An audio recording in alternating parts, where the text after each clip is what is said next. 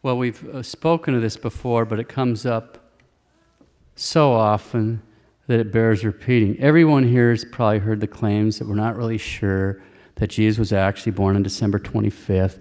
We don't actually know the real date of our Lord's birth. The reason we celebrate Christmas on the 25th of December is because in ancient times this is a pagan feast, and so the church decided that rather than suppressing the pagan feast, it'd be easier just to substitute it with a feast of our Lord's birth.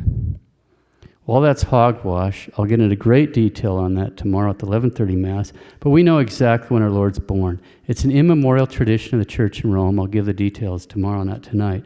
We have gone into great detail before on why those claims are wrong. But it's really easy to demonstrate. Anyone here can do it. You can just repeat a simple experiment I do almost every year. I called up a good friend of mine who has 7 kids, and I asked her 3 questions. First question, hey Denise, do you remember the birthday of your oldest child? Answer, she's laughing, and she answers in one of those tones that means something like, only a man could ask a question that dumb. But since I'm a priest, she's too polite to tell me that. Why, sure I do.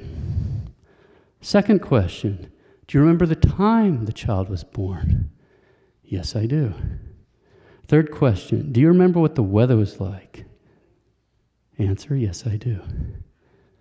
So far, I haven't met a mother that couldn't answer those questions. It's a cinch bet. If I called any one of you moms here, you could each give the same answers to those 3 questions, right? Of course, what mother could forget the birthday of her eldest child?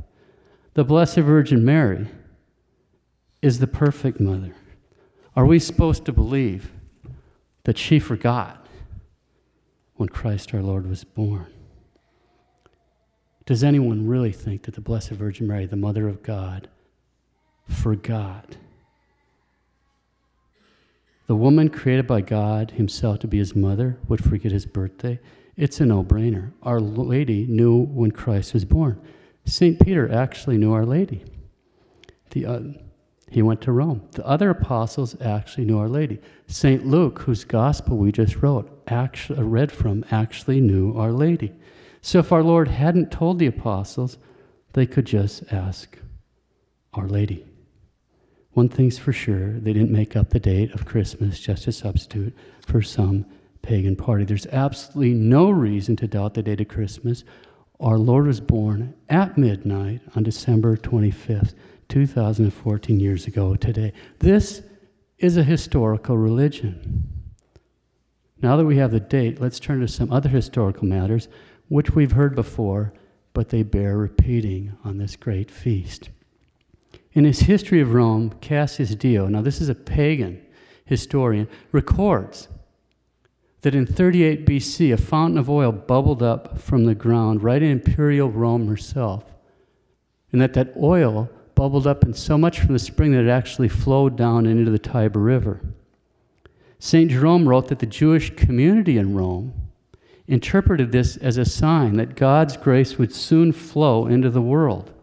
That the Jewish community in Rome understood this as a prophecy of the grace that would flow out to all the nations from the Messiah, from the Christ. Remember, Messiah is a Hebrew word, and Christ is the Greek word, which both mean the one anointed with oil.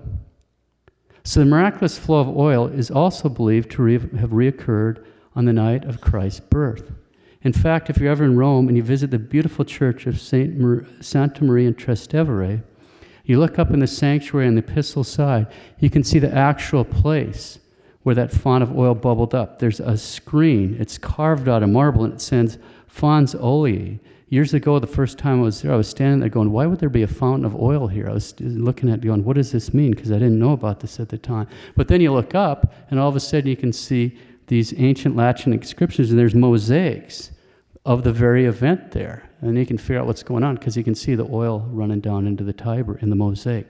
Because of that spring of oil, long before the church there was built, this was a meeting spot for the first Roman Catholics.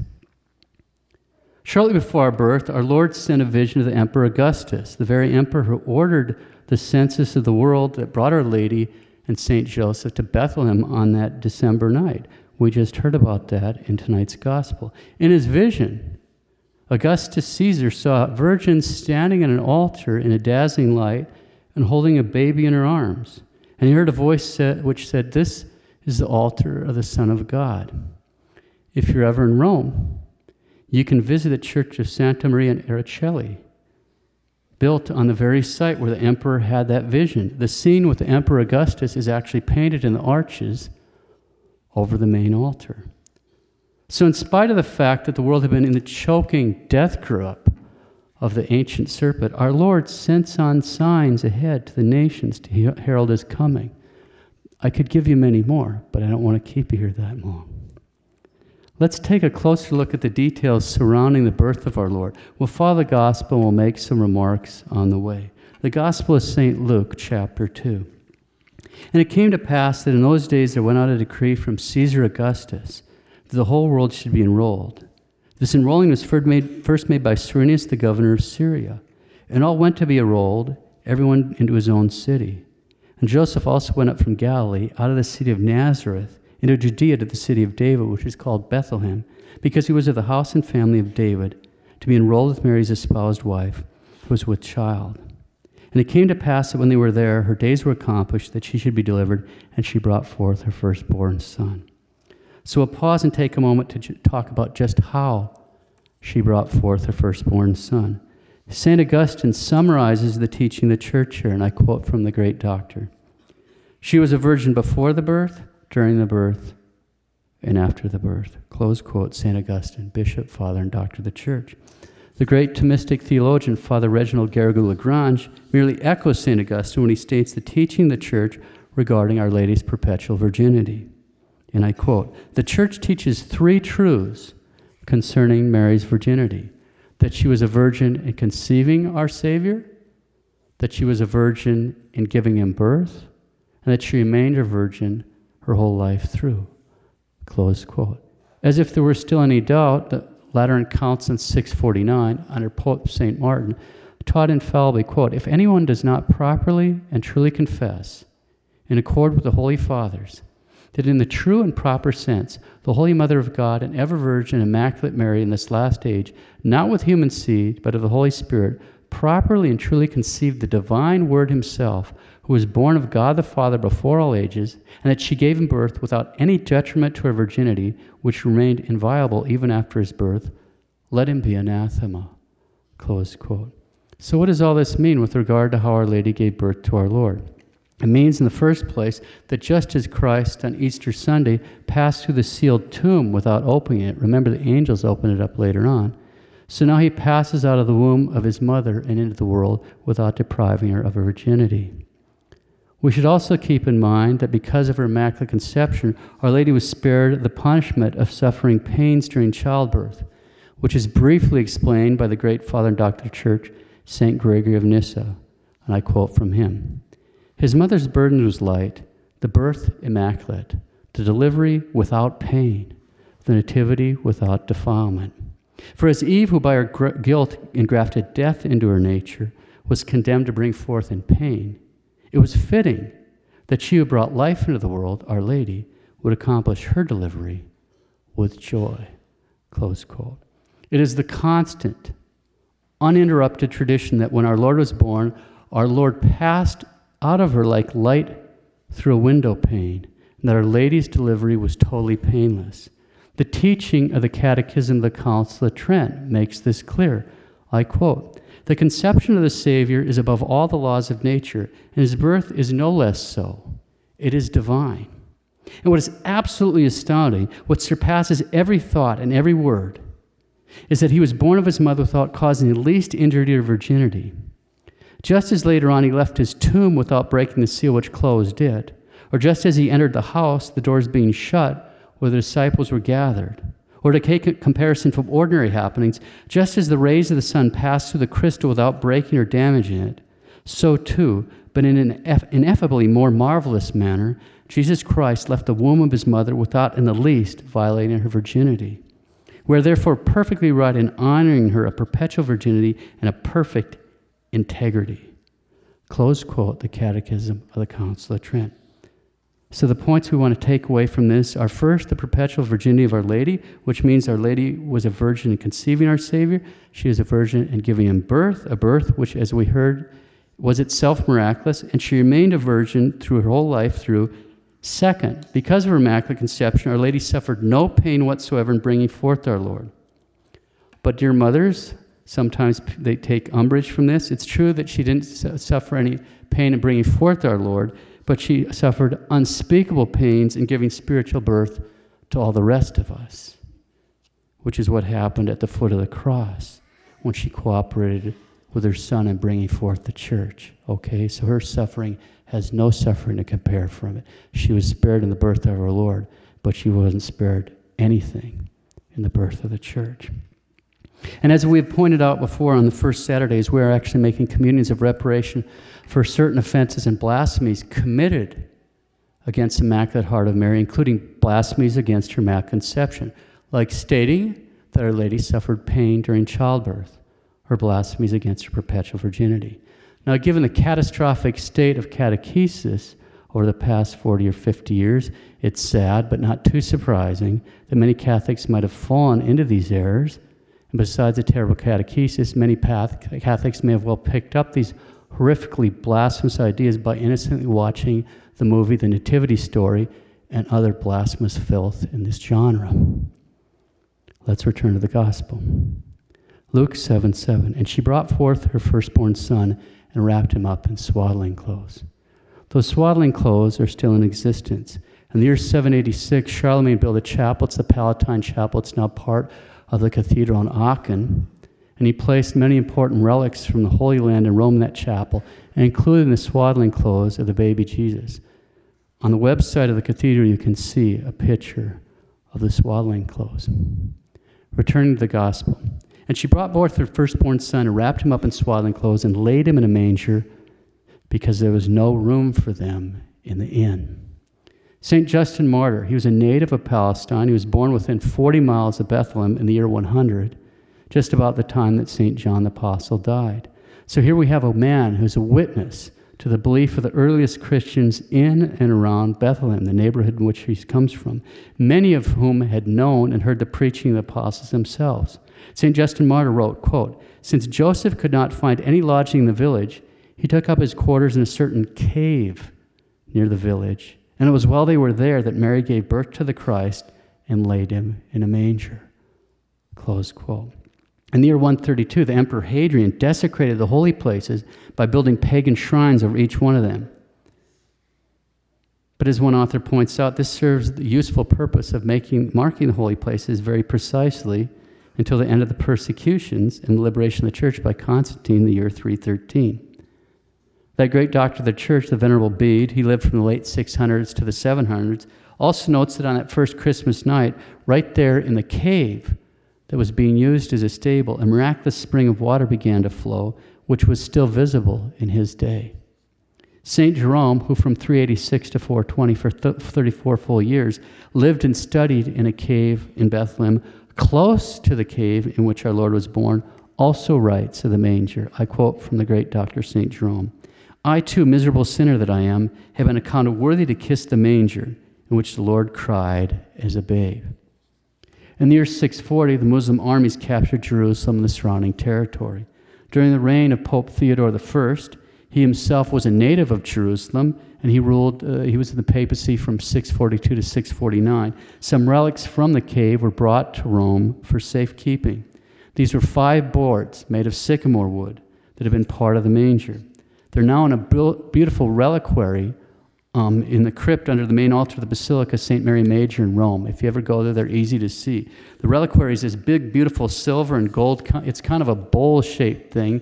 It's got a lid which has a really beautiful statue of the Christ child leaning a little bit over on his left side with his right hand up to give a blessing. So this little chubby little statue of the Christ child, he's blessing you.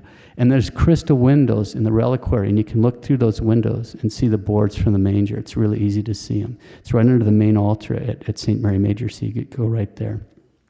What about the ox and the ass? St. Jerome, St. Gregory Nazianzus, and St. Gregory Nyssa, all fathers and doctors of the church, state that the prophecy of Isaiah about the ox knowing his owner and the ass knowing his master's crib was literally fulfilled that night in the stable as both an ox and an ass looked down upon the Creator of heaven and earth, our little Lord Jesus, all wrapped up in swaddling clothes and lying in the manger, just as we see in our scene here. Returning to the gospel, Luke 7:8, and there were in that same country shepherds watching and keeping the night watches over their flock. Both Genesis 35:21 and Micah 4:8 speak of a watchtower near Bethlehem that was used by shepherds to keep watch over the flocks. It's called the flock tower. An ancient Jewish commentary on this very passage, Genesis 35:21, records the belief that the Messiah was to be revealed from that very tower near Bethlehem, the flock tower. Of course, the fact that the Messiah was to be born in Bethlehem was clearly prophesied in the Old Testament. In fact, some 800 years before our Lord's birth, the prophet Micah speaks clearly about the small village of Bethlehem. Quote, "And thou, Bethlehem Ephratah, art a little one among the thousands of Judah. Out of thee shall he come forth unto me that is to be the ruler in Israel, and his going forth is from the beginning, from the days of eternity." Close quote. Now, in this regard, we'll read a few fascinating passages from a commentary written about 150, 160 years ago by a rabbinic student who later became an Anglican minister. So this is was a Jew that converted to Anglicanism. And I quote, "Jewish tradition may here prove both illustrative and helpful. That the Messiah was to be born in Bethlehem was a settled conviction. Equally so was the belief that he was to be revealed from Migdal Eder, the tower of the flock. This Migdal Eder was not the watchtower for ordinary flocks, which pastured on the barren sheep ground beyond Bethlehem, but lay close to the town on the road to Jerusalem. The flocks which pastured there were destined for temple sacrifices. Accordingly, the shepherds who watched over them were not ordinary shepherds. These flocks lay out all the year round. Thus, Jewish tradition in some dim manner apprehended the first revelation of the Messiah from that watchtower, where shepherds watched the temple flocks all the year round. Of the deep symbolic significance of such a coincidence, it is needless to speak. It was then on that wintry night of the 25th of December that shepherds watched the flocks destined for sacrificial services in the very place consecrated by tradition as that where the Messiah was to be first revealed." Close quote, Alfred Edersheim. In other words, the Jews actually expected the Messiah to be revealed at that precise place. And St. Jerome, who, as we've just heard, actually lived there, confirms that indeed that was exactly the place where the angel announced to the shepherds the tidings of great joy. St. Helena, the mother of Constantine, built a church, the Church of the Holy Angels, on that very site. Returning to the gospel, Luke 2:9 and following. "And behold, an angel of the Lord stood by them, the brightness of God shone round about them, and they feared with a great fear.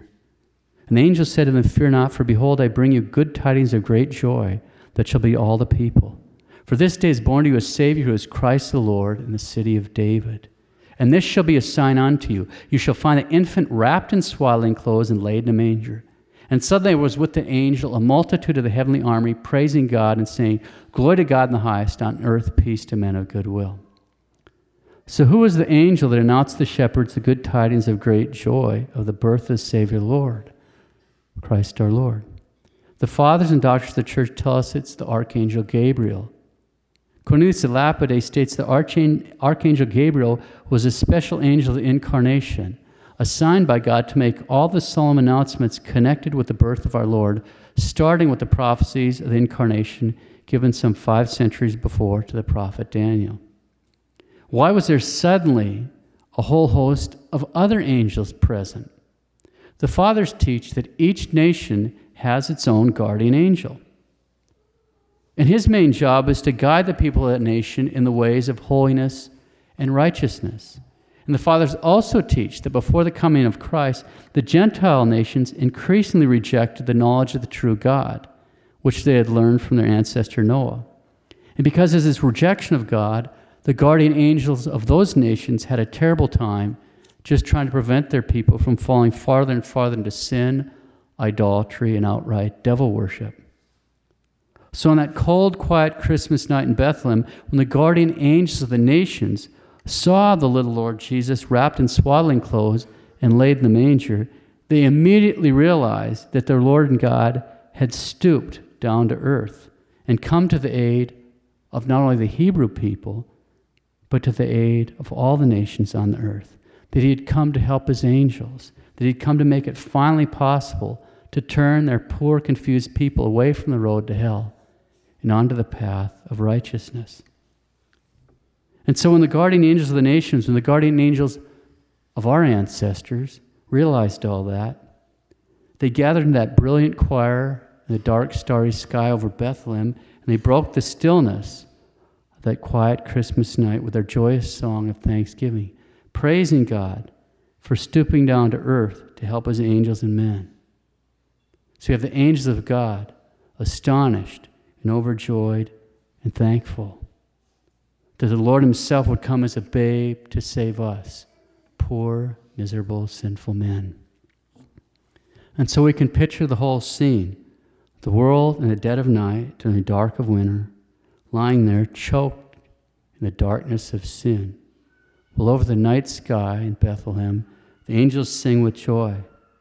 The shepherds are kneeling close by St. Joseph and Our Lady. The ox and the ass are looking on, and our little Lord Jesus is lying in the manger. God became man to save us. The Word became flesh to dwell amongst us. Tonight, let's unite ourselves in a spirit of profound thanksgiving to this holy sacrifice. Thanksgiving to such a good God who became a little bitty baby to save poor, miserable, sinful men like ourselves from hurtling into hell. A good God who's shown us the path of righteousness by giving us this priceless gift of the true faith, the faith without which it is impossible to please him. Tonight, let's turn to little baby Jesus and thank him for this wonderful gift of faith and beg him for the grace to live and to die in the holy faith. And during this holy Christmas season, let's really try to keep that prayer in our heart, the prayer sung out by the guardian angels of the nations. Glory to God in the highest, and peace on earth to men of good will. Merry Christmas.